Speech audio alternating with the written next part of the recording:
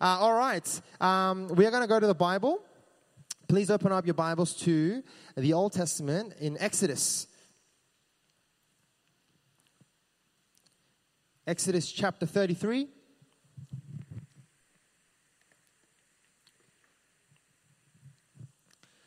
I'm going to be reading from verse 1 through to 6. Exodus chapter 33, verse 1 through to 6.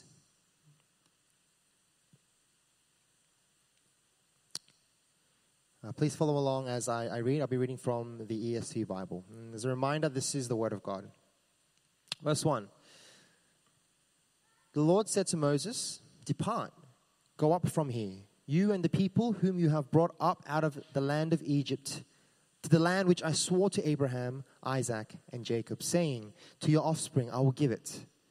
I will send an angel before you, and I will drive out the Canaanites, the Amorites, the Hittites, the Perizzites, the Hivites, and the Jebusites. Go up to a land flowing with milk and honey. But I will not go up among you, lest I consume you on the way, for you are a stiff-necked people." Verse 4. When the people heard this disastrous word, they mourned, and no one put on his ornaments. For the Lord had said to Moses, "Say to the people of Israel, you are a stiff-necked people. If for a single moment I should go up among you, I will consume you. So now take off your ornaments, that I may know what to do with you." Verse 6. Therefore, the people of Israel stripped themselves of their ornaments from Mount Horeb onward. Amen.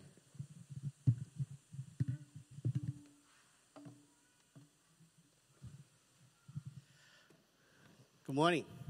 I hope we can survive this weather and no one falls asleep. If the person next to you starts falling asleep, ever so graciously give them a nudge. Understandably, it's a bit hot, but hopefully we can stick through what will be the third and last kind of sermon on this idea of walking with God. And so 2 weeks ago, I said that I want our vision this year to be walking with God, a year of walking with God. Oh, yeah. And today's sermon is titled, God with Me. Now, I want to ask you a question, and I think this question is a really important one. When I thought about this question this week, kind of really made me think, and I struggled to answer it.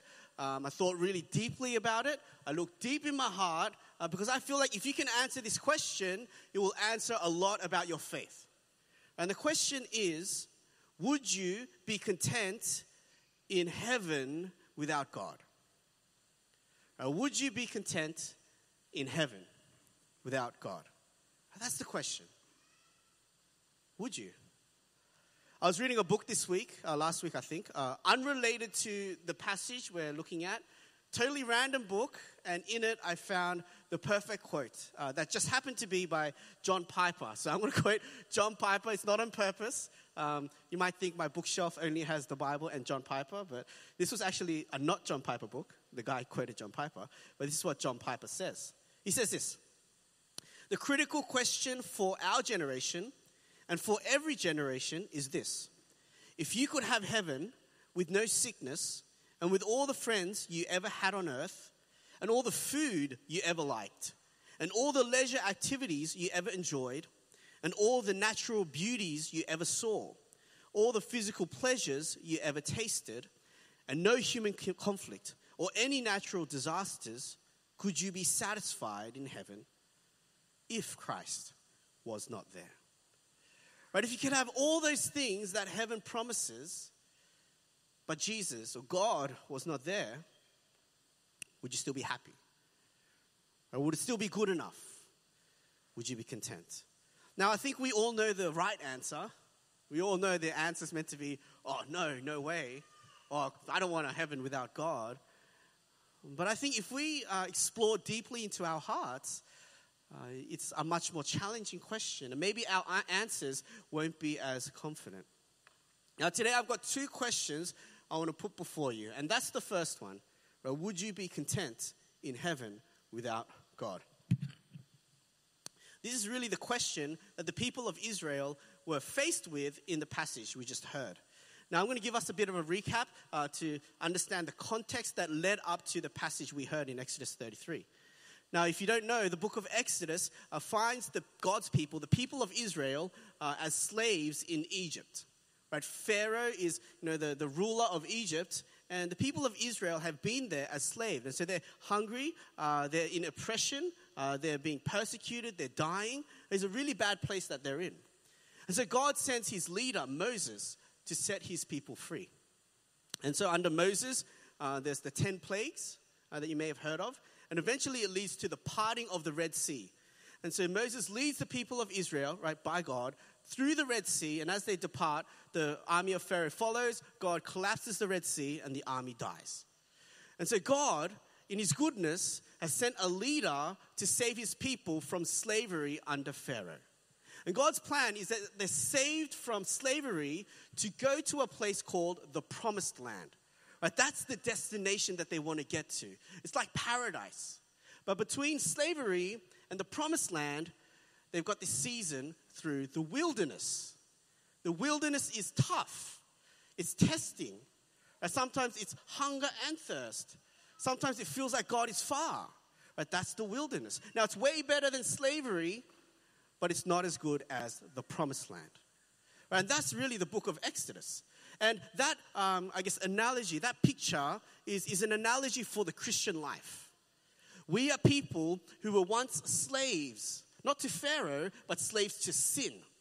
And God has sent his leader, the perfect leader, Jesus, to save us from slavery to sin.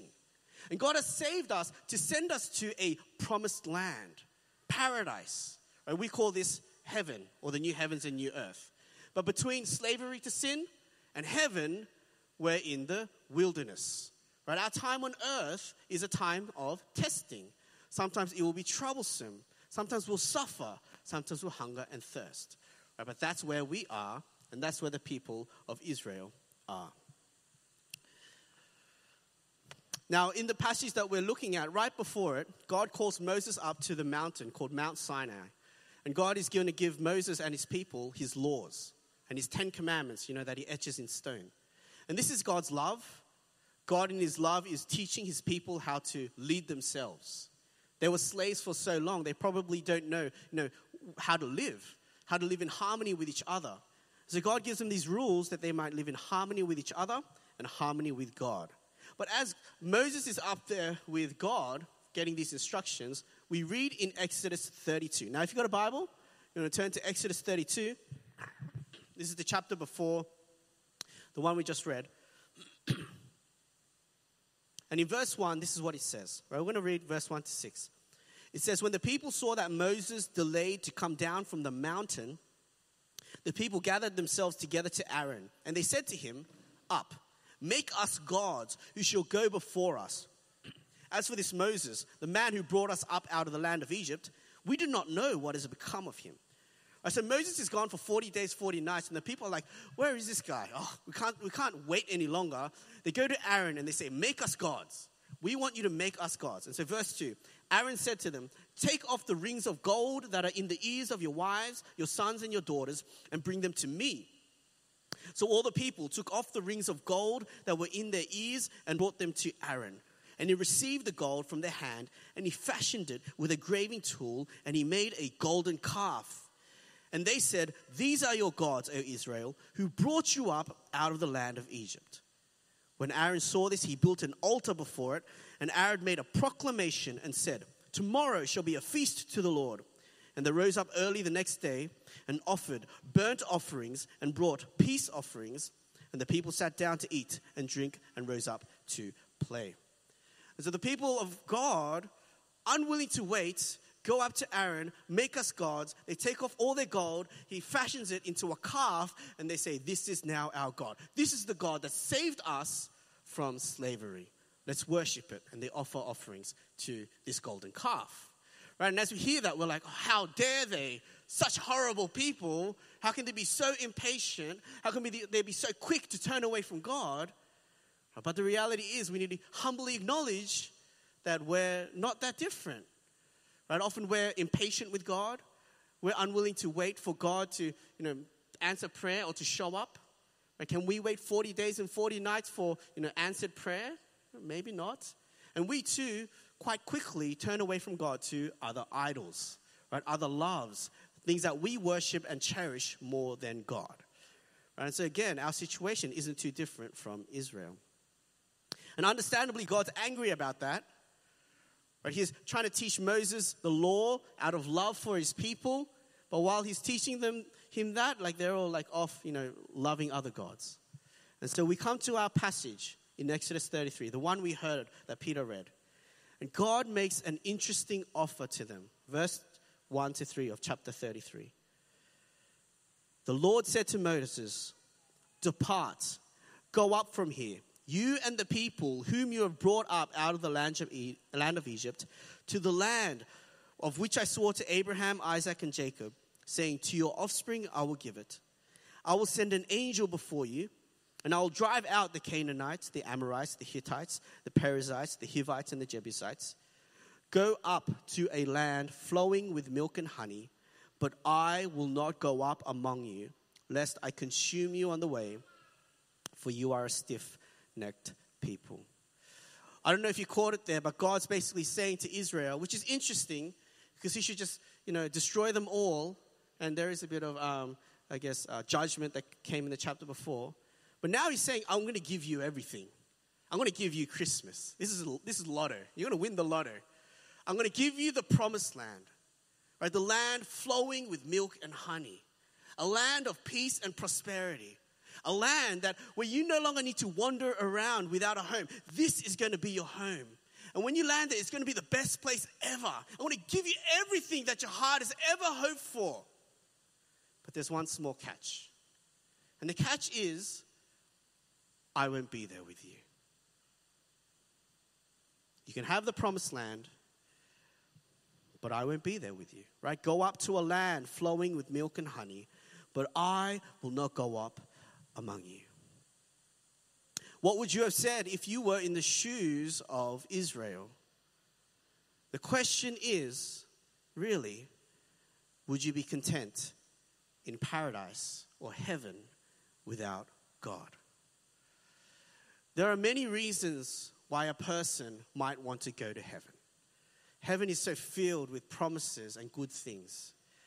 We want to be saved from our sins, saved from punishment, right, away from my past mistakes, freed from the guilt I carry. I want to be away from pain and brokenness in this world. Maybe we don't want to go to hell. You've heard that there's two options at the end of the day, and hell doesn't sound so good, so I'd rather pick the other one. And fear alone can drive a person to church, can drive a person to maybe even Jesus, or desire to want to go to heaven, because I'm afraid of hell. People want to go to heaven because they want peace. Maybe they want to see external peace, because this world is a war and hate-filled world. Or maybe they don't just want external peace, they want internal peace in their hearts and their minds, in their anxiety and their worries. I just want to be in a place where I have peace. I want to go to heaven. Maybe we want to go to heaven because we want prosperity. We don't want to struggle with poverty. And in heaven, we will never hunger, we will never thirst, we will never want anything. We'll have everything that we've ever needed. So I want to go to heaven for that. Maybe you just want to live forever. Maybe you want to fly and you think you can fly in heaven. I don't know. You want to eat some clouds. Maybe you want a perfect body where there is no disease, illness, or age. There are lots of reasons why a person might want to go to heaven. What is your reason? What do you long for? When you think of heaven, what brings you the most joy? Right? What do you expect most when you get there? Maybe for you, it's one of the things I named. Maybe it's a few of the things I named. And maybe if you had that, you would be satisfied, even if you didn't find God there. Would you be content in heaven without God? Now, the people of Israel, despite their most recent failures and their idolatry to the golden calf, they actually repent. And they wake up to their foolishness. And this is how they answer God. And this is the right answer. Verse 4 in Exodus 33. And again, I don't have slides because I want us to... Oh, all right. I see. Okay. Okay. Well, it's up there, verse 4. Thank you for being helpful. When the people heard the disastrous word, they mourned and no one put on his ornaments. It says they heard this disastrous word, they mourned. And they take away, right, all of their ornaments, right, because it's an act of repentance. This is serious. This isn't a time for joy and celebration, right? They're sorrowful. You see, Israel rightly acknowledges that the promised land without God is not a place they want to be. Right? Paradise without God is not paradise at all. And so if we can have everything, but God is not there, well, we don't want that. And that fills them with a sense of mourning. Right? The promises of heaven are wonderful. We should long for the things I named, like freedom from sin and living forever. But they are not the greatest gift waiting for us in heaven. God's greatest gift to us is himself. And we must believe that. And we must be able to say, if God is not there, then that's not where I want to be. Even though I can have it all, if God is not there, that is not paradise for me. Would you be content in heaven without God? This is a really important, eye-opening question for us to answer. I think it's worth us, even after today, to sit on that and ask, would I be content in heaven without God? Now, if I'm honest, when I sat down to think about it, I kind of found it hard to answer. It was hard to imagine heaven. We've never been there before.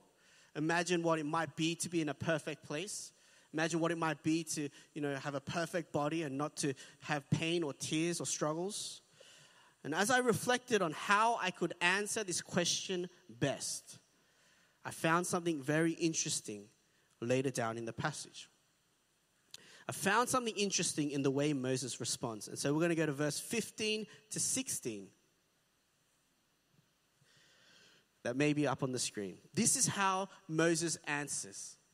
And I think it really captures the heart of a Christian's response.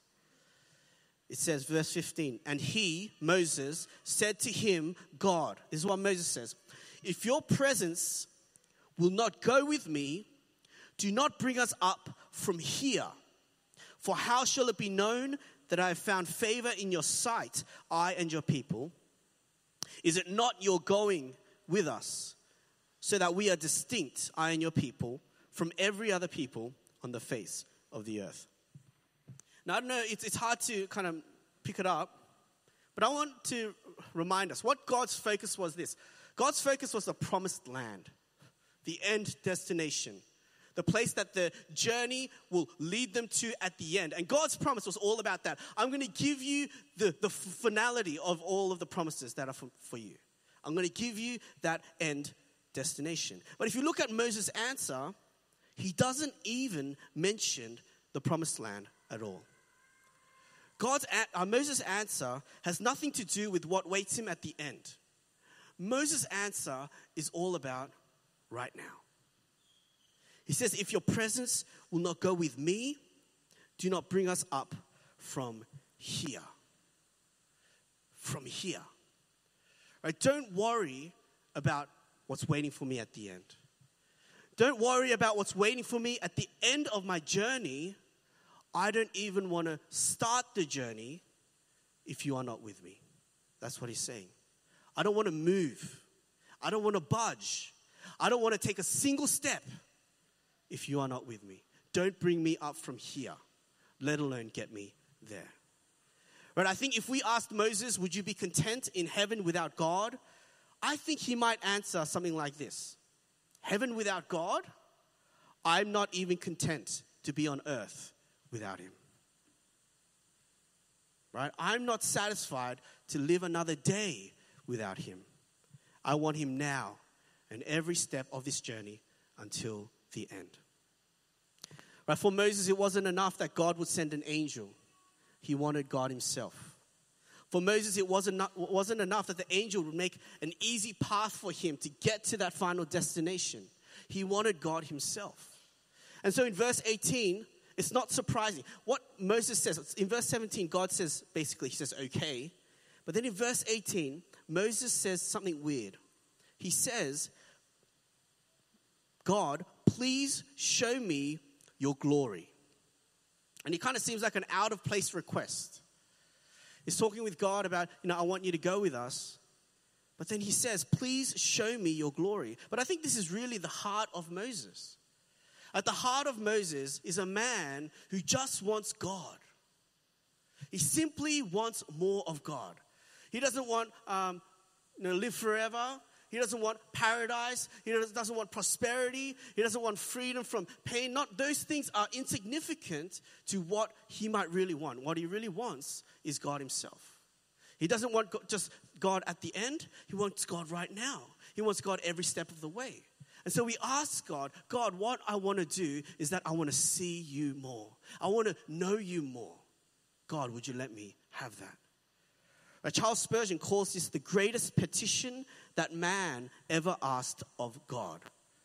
Right? The question, God, can I see your glory? Moses was a man that wanted God above all else. And he wanted him right now. I want to know you, God. I want to walk with you. I want to be in your presence. I want to see your glory. And I want that. Not just when I get to the end of my life. I want that right now. Here's the second question that I want to ask you. Are you content on earth without God? You see, I think this question will help us answer the first one. I said I struggled to answer, will I be content in heaven without God? But I think if you can answer this one, it will give you the answer for the other one. Today, as you live your life, as you start 2023, are you satisfied in a life without God? If God could give you your answered prayers, right? If God could give you the hopes and the desires that you long for, if God could, fill up every lacking in your life, if God could give you all of that today, but you did not have God today, would you be satisfied? Or are you living a life content without God? Or are you like Moses, who simply longs to have God right now? Do not take me up from here unless you are with me. Right? I don't want to take another step in this life unless you are with me every step of the way. There's two challenging truths that we found. The first is that God is the greatest treasure we can ever have. Right? God is the greatest treasure we can ever have. And so I will not be content in heaven without God. But the second truth is that a person who will not be content in heaven, if God is not there, is a person who is not content on earth without God. It's the same person, and it's the same answer. Can we confidently say that we need God in heaven if we are happy to live without him on earth? Right? Could we really say that despite all of the treasure and joy that we will get in heaven, God's the greatest treasure of them all, when on earth, with our lesser treasures and our lesser joys, we can't say God is better than all this? Right? Because heaven's going to give us much better things. But if on earth, God's not better than all the things on earth, can we really say when we get better things in heaven that God's better than those? If we don't spend our days on earth walking with God, what makes us so confident that we would even like to do that in heaven? I said this year, I want it to be a year of walking with God. In one way, it's just a call to everyday Christian life. It's just what we should be doing every day. It's what we do today, tomorrow, and it's what we're going to do for eternity. But is that what you long for in this life? Is that what you long for in this year? Moses' response should be at the heart of every Christian. I think every Christian in an ideal world, right? Not to make us feel bad, because even for me, this was really challenging. But ideally, if someone were to ask you, if you got to heaven and God wasn't there, would you be happy? We should be able to say like Moses, I can't even live a day without God. I'm not happy on earth if I don't have him and I don't sit in his presence. You know, this is what the Apostle Paul says in Philippians 1:21. It's one of the most simplest and challenging verses, I think, in the Bible. He says, "For to me to live is Christ and to die is gain." To me to live is Christ and to die is gain. Now, those two things are connected. The Apostle Paul, when he says to die is gain, he's saying when I die, it's better. When I die, I'm going to get more than I'm going to lose. Which is really fascinating thing to say, because when we die, we lose everything, right? Everything we own, everything in our bank accounts, all that we've built up in this life. The only thing we get more of is God. So when Paul says, for me to die is gain, it's only because for him to live is Christ. Dying is gain for Paul because all that matters is Jesus. It's God above all things. He's the greatest treasure right now. And so as he lives, his greatest joy is to be with God and to know God and to speak to him and to walk alongside of him. And because that is true, when he dies, heaven is going to be great because he's going to get more of God. Right? That is the heart of the Apostle Paul. That is the heart of Moses. And that is the heart of the Christian life. Now, this isn't just something that is good to have as a Christian. It's not bonus or extra points. This is what Christianity is. This is the essence of our faith, that we have God and that we are in his presence and that we walk with him. Moses says this in verse 16. It's so simple and kind of so obvious. He says, "Is it not in your going with us so that we are distinct, I and your people, from every other people on the face of the earth?" Moses says, it is you, God, with us that makes us us, that makes us different from every other person in this world. When you think about what it is to be a Christian, what makes us us? Why are we here? Why do we call ourselves Christians? Why do we say we believe? What makes us gathering here in this room different from every other person in this world? It's not because we have a building. It's not because we're gathering on Sundays. It's not because in our name we have a cool name and at the end of it has church. Not because we have a website. It's because we have God. It's because we have God. And we're with God. And he's with us. And we know him. And we relate with him. And we speak to him like we speak to a father. That was last week. That's what makes us different. That's what makes us distinct. What makes us Christian is not that we read the Bible. Non-believers read the Bible. Academics break apart the Bible. That's not what makes us Christian. The Bible gets us to the essence of our faith, which is God himself. Our praying doesn't make us Christian. A lot of religions pray. What makes their prayer different from our prayer? Our prayer is different because our prayer draws us to our God. We have God, and so that's what makes us different from everyone else on this earth. What makes us different is not that we sing. We sing at karaoke. We sing in the shower. If you want to sing, you can sing in many different places. If you just want to sing out words to an empty space, what makes us different is that as we sing, we're in the presence of God. That is what makes us us. If we don't live that out, we're no different from everyone else out there. And we've lost the core essence and the heart of what it is to be Christian.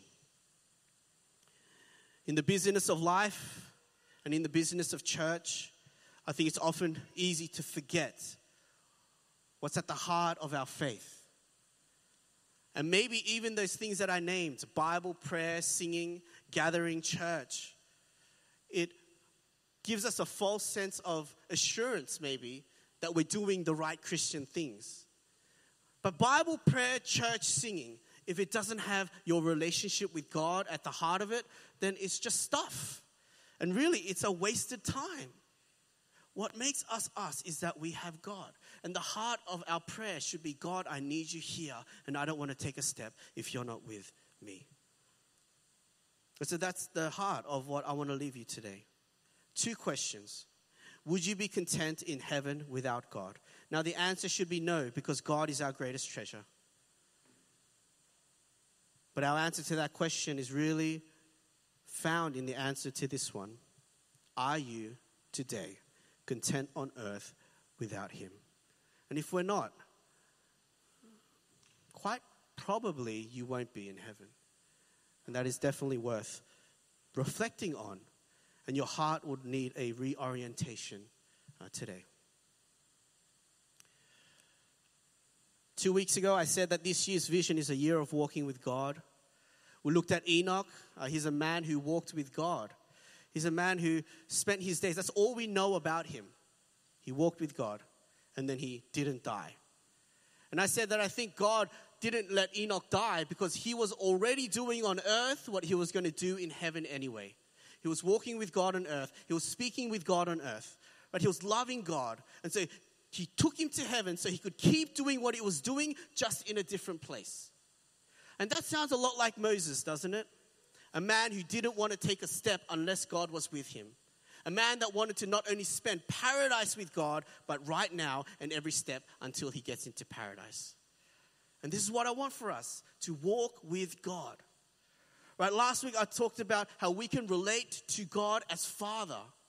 That this isn't a transaction. This isn't just knowledge for us to understand. Again, it's this relationship. Jesus was scandalous when he stepped into this earth because he called God Father. And then he took it a step further and said, I want you to call God Father as well. I don't know if you did that this week. If you spent time this week calling God Father. We called him maybe Dad. Maybe you called him Daddy. I don't know if you did that. I challenged myself and I did that every day. And I feel like closer to God than I did before. Just in terms of that relationship. To have that intimate relationship. And again, doesn't that sound like Moses? A man who wanted to see the glory of God. More than all the treasures we can have. It is you, God, that I want most of all. I want us to make this a year of walking with God, where we will enjoy him every step of the way. And that every step of the way, that we will not be satisfied unless God is with us. And then I think if we stepped into heaven, or if we stood in the gate before the gates of heaven, we would be confident. We could confidently say, it is God that I treasure above everything else. And I would not be satisfied if God is not there with me. I'm going to leave us with a simple application. Pray every day to your Father. Again, if you didn't do that last week, I want to encourage us to do that this week. But as you do that, I want to encourage us to enjoy his presence. Enjoy God for God. Not for what God might give you. Not for the prayers that God might answer. Not for the wisdom that God might bestow upon you. Not for the clarity that God will give you for the decisions that you need to make in your life. Not for even the maturity or the transformation that God might bring about in you as a person. That as you pray every day to God as Father, that maybe you sit there and enjoy God himself. Because he alone is our greatest treasure. And sit there and say, God, you are my Father, and I want to enjoy you and delight in you. I want to delight in the fact that you are with me, that you never leave me. I want to deepen my knowledge of you. I want to see you more clearly and fall deeper in love with you. I don't want to take another step unless you are with me. Show me your glory. All right, can we make that our prayer this week? Let's close our eyes and let's pray.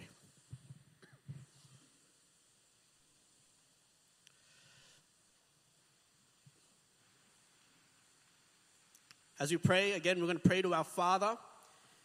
Maybe you can pray to your dad. If you speak another language, you can use that word I said last week. I prayed this week. I called him Abonim. That's Korean for father. Just to try to not get so comfortable, because it is a scandalous thing that we can approach God this intimately as Father. Maybe you can call him Daddy. And as we pray to our Father, can we enjoy him for himself? Maybe we can repent for the other golden calves that we have lifted up in our lives so quickly. The other loves that we have loved and the other treasures we have treasured more than God. Can we cast them aside, take off all of our ornaments and mourn that we would ever be content with our God in heaven or on earth? Maybe ask God to help you to delight in him, to understand what it is to walk intimately with him, to feel his closeness and his presence. Maybe you don't know how to relate with him.